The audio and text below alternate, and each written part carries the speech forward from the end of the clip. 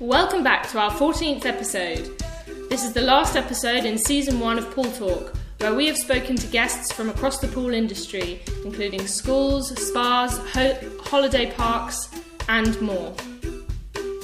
Our next season will include more insightful discussions with experts in water treatment, salt regeneration, regenerative filters, and many more, so watch this space. Now, to introduce a man who needs no introduction. He is my co-presenter on this podcast and a good friend. He is the Managing Director of the Physical Activity and Leisure Management Academy, which prides itself on its high-quality training courses in pool plant operation. That is in no small part down to Mike himself, who cares deeply about the industry that we are all a part of and works tirelessly to make it a safer, more fun industry to work in. He is a member of the Pool Water Treatment Advisory Group's Council and has more than 50 years' experience in the wet leisure industry. If Mike doesn't know something about the operation of swimming pools in the UK, then it's not worth knowing. So without further ado, I give you Mike Schuff. Hi Mike, how are you? I'm fine, Rebecca. I hope you're well as well. Yes, I'm good. So today we're going to be talking about qualifications and a bit more about training. We all know that training is important, but can you explain why qualifications are so important? Yeah, well, first of all, training is obviously a legal requirement under the Management of Health and Safety at Work Act. But holding a specific qualification isn't a legal requirement. Training has to meet the industry standards, the industry's guidance. And there's plenty of places, plenty of organizations and training providers that people can go to get a qualification. The issue there is all that training must meet the industry's recommendations, standards, guidance, etc. So why is the qualification so important? Well, there's a number of reasons, I think. A lot of employers and clients require a qualification, the shiny certificate, to show that training has been given and that a certain level of knowledge has been demonstrated as well. A second reason is that people like to have qualifications to put on their CVs. Now, the CV, as we know, is crucial to somebody's career progression. Yeah. And having a qualification on that CV is pretty important. A third reason, perhaps, is that so many qualifications these days are transferable. Now, that means that if a person leaves his or her current employment, that qualification goes with them. So they can take that qualification to their next employer. Yeah. And in fact, there's a lot of employers will require certain qualifications to be brought with them. And I think possibly as important as all the others, qualifications can act as an incentive to others. If you are looking to enhance your progression, and you are in competition with one of your colleagues who's also looking to move upwards, you are both going for the same job. One of the issues that the employer will look at is, well, who's actually demonstrated their ability, their knowledge? In other words, who's got the qualification? So the qualification can be an incentive to other people in their bid to move onwards. That's why I see qualifications are important. Yeah, I mean, I suppose I've always thought of it that training and being able to then apply what you've learned on a training course and then for becoming competent at your job is more important than qualification. But actually what you're saying is because someone's been on a training course, they've got this shiny certificate, that the actual piece of paper that they've got in their hand says, okay, look, this demonstrates that I am competent at my job, and you can take it forward to other jobs. I think we can set up a whole series of podcasts, Rebecca, just talking about the difference between qualification and competence. Mm. If somebody goes on a training course, whether it's for 1 day, 1 week, 1 month, they are gaining a lot of theoretical knowledge. They're also being able to apply that in a training situation in terms of practical work, the element of practical work. It does not make them competent. Competence comes when you get back to work and put that knowledge that you've gained into practice. Actually, what it needs to be is a triangle that you've got training on one point, competence on another point, which comes from practice and doing the job and learning as you go, and also the qualification. And all three make someone I think that's the perfect analogy, the triangle. Obviously, competence is down to the remit of the employer, to provide the candidate the opportunity to put them into practice. For instance, you could have a person who's been doing the job, in inverted commas, for 20 years, and there's nothing you can tell her or him about the job. And very often that's right. But they don't have a shiny certificate to show that they've been trained. Although they've been doing the job for 20 years, who's to say that they've actually been following the industry and some of the legal guidance that's required? The qualification, as long as it meets the industry's guidance, will show that not only have they attended a training course, but they've attended a training course that covers the legal and the industry's guidance. That's interesting. So in terms of the technical operation of a pool, is there just one qualification that everyone follows? The pool plant operator's certificate? No. This is the whole point, isn't it? In this day and age, you can't have one qualification that fits all. At the Palm Academy, we have a number of qualifications. Why do we have that? Well, very often an employer will say, can you run that qualification course, that training course at our place, because we want our people to get used to our system. Okay. Well, we can do that. But that can restrict, say, the numbers on a course down to very low numbers. Not a problem. We can do it. If though you have people on a training course from all different facilities, then you've got to cover a lot of other aspects. What you don't want is somebody finishing a course saying, well, yeah, it was all very well, but didn't cover anything that we got at our place. So what was the point? Now, there's that aspect. And there's also the aspect of people's demands and requirements. An employer may want somebody, for instance, just to be able to carry out a set of water tests competently and to understand what the readings mean.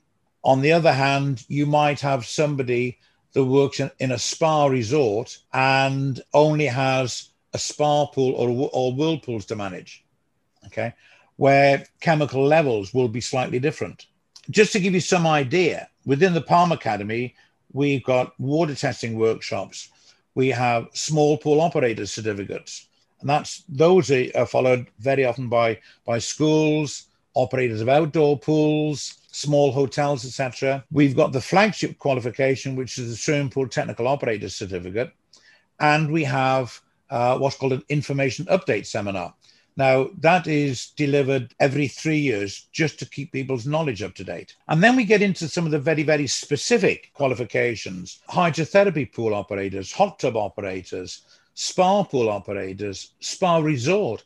We've even got a canine therapy pool operator certificate. How can we make sure that all these meet the needs? Well, every one of those is based upon the PUTAG recommendations and the PUTAG SPTO syllabus. Just for our listeners who don't know who PUTAG is, can you explain? PUTAG is PUTAG stands for the Pool Water Treatment Advisory Group, and they are recognized by the Health and Safety Executive as offering the technical expertise in the operation of pools throughout the UK. They have a syllabus that accredited trainers have to comply with. That doesn't mean to say, though, that other operators don't follow the same guidance. It's just that they're not accredited by PUTAG. So all training is based upon the one single syllabus, and then we just extrapolate the information which is specific to those very specialized areas. Which makes complete sense when you think about it. I mean, if you take all of the standards, they cover a traditional pool. And by traditional, I mean, most of the time you're thinking about a 50-meter training pool, for example, but actually nearly every pool in the UK is completely bespoke. All pools are nearly completely bespoke animals. So each of them has their own sets of rules, their own guidance, etc. So when you're in front of a group of delegates who are learning about their pool in particular, you need to be able to give them a range of knowledge across the industry, but they need to be able to then take that and apply it to their pool that they're looking after, be it a spa pool or a hydrotherapy pool, for example. Exactly. And it's this whole thing about specializing, isn't it? It's not a case of making things different. It's taking the information and applying it to people's specific facility. The idea of all pools being the same. I understand what you're saying there. Typically, we tend to think of a swimming pool as 25 metre, either 4 or 6 lane, deck level circulation. But there's an awful lot of people who operate pools that are not 25 metre, 6 lane, deck level. Correct. Yeah. How long do these qualifications last for? Another great question, Rebecca. Really great question. Our view, and I might be in a minority, but our view is the qualification lasts forever, but the knowledge doesn't last forever. That's a really interesting distinction. Yeah. For instance, if you go to university and take a degree, you don't have to go back to university and retake your degree every couple of years. You've got that degree. Yeah. Yes, tell me. But if you're using that degree as part of your employment, then you need to keep that information up to date. So we follow the PUTAG guidance that says the information should be updated every 3 years. Okay. We have electronic registers so employers can find out if they're what qualification their employees have. Many organizations have that. Now, in some organizations, at the end of their 3-year period, their name is removed from that register, but that's just removing it from a register. It doesn't remove the qualification.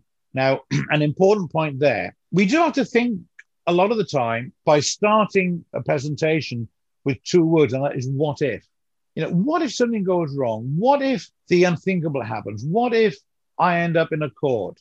What protection do I have? Well, just imagine if somebody was being investigated, hopefully not in court, but investigated, and they said, well, can we see your qualification for doing this job, please? And they get out their certificate, and the certificate has got a date on it, which was 20 years ago. The view, and there was no other information to support any sort of upgrading of knowledge within that 20 years. Obviously, the investigator's view would be, well, is this person really up to date with the changes that have happened, etc., in those 20 years? So it is a case of updating people's knowledge, not taking a new qualification. And that's, the distinction there is actually that, just thinking about the last year, for example, 2020, if someone had been on a course 3 years ago, then they'll and they're practicing, they're getting competent at their job because they're doing it every day, etc., etc. But actually having an update seminar this year or last year means that they'll be updating their knowledge on current affairs, for example, because we know that the pH levels and the chlorine levels have been changed in line with what's happening at the moment, the pandemic. So if someone's not necessarily looking at all of the guidance all the time, they might not know that those things have been updated unless they go on an update seminar to refresh their knowledge. An update seminar is a great way of updating their knowledge. It can be done otherwise. It can be done on a face-to-face basis. It can be done electronically, as so much work is being done at the moment. It can be done by attending seminars, if ever we get seminars again, conferences. I think most of our listeners are aware that a lot of conferences in 2021 are going to be virtual conferences. But all that information can be gained from any number of websites. The PUTAG one, www.pwtag.org, Palm Academy, www.palmacademy.co.uk. All these are available. But yeah, it is a case of not so much how long does the qualification last, but how long can you go without updating that knowledge. So call it the pool industry's CPD. We couldn't go through a podcast, could we, without mentioning CPD? Yeah, we've done very well so far. Yes, but the update seminar is just that. It is a CPD opportunity. So how can people, and especially employers, access these qualifications? Well, again, as I said, there's any number of websites. If you want to go to a training provider that's accredited by PUTAG, you just go to the PUTAG website and there'll be a list of them on there. Other training providers have their own websites, and we work closely with them. The accredited trainers have just gone through a system that's accredited by PUTAG. That doesn't mean to say that all other providers don't train to the same PUTAG recommendations. It just means that they haven't been accredited by them. Most employers these days will Google or search for training qualifications.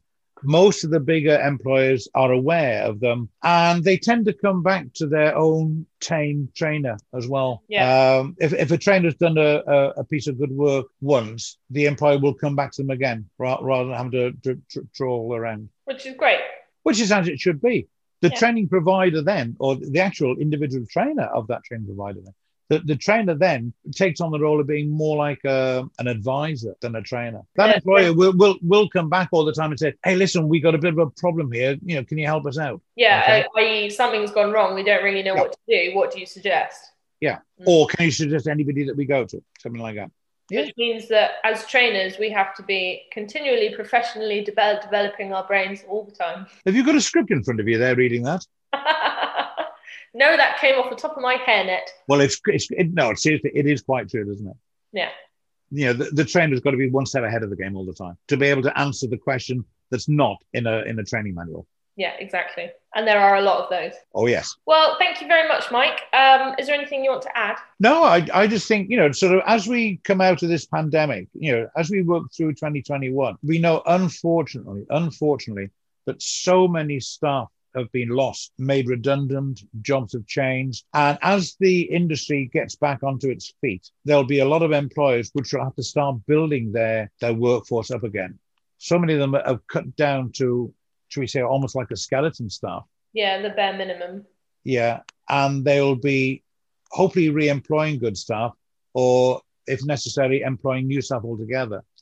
And the retraining of those staff is going to become critical. Jobs will change. Okay. My own view is that employers will be looking for all their staff to be even more jack of all trades than they are now. The pool plant operator's qualification now is synonymous with any job that requires any form of duty management involvement. If you're going to be holding the keys for a place, whether it's a large place, whether it's one of the huge places, whether it's a small place or whatever, if you're holding the keys last thing at night, the employer is looking for you to have some form of pool plant operator qualification from any of the training providers.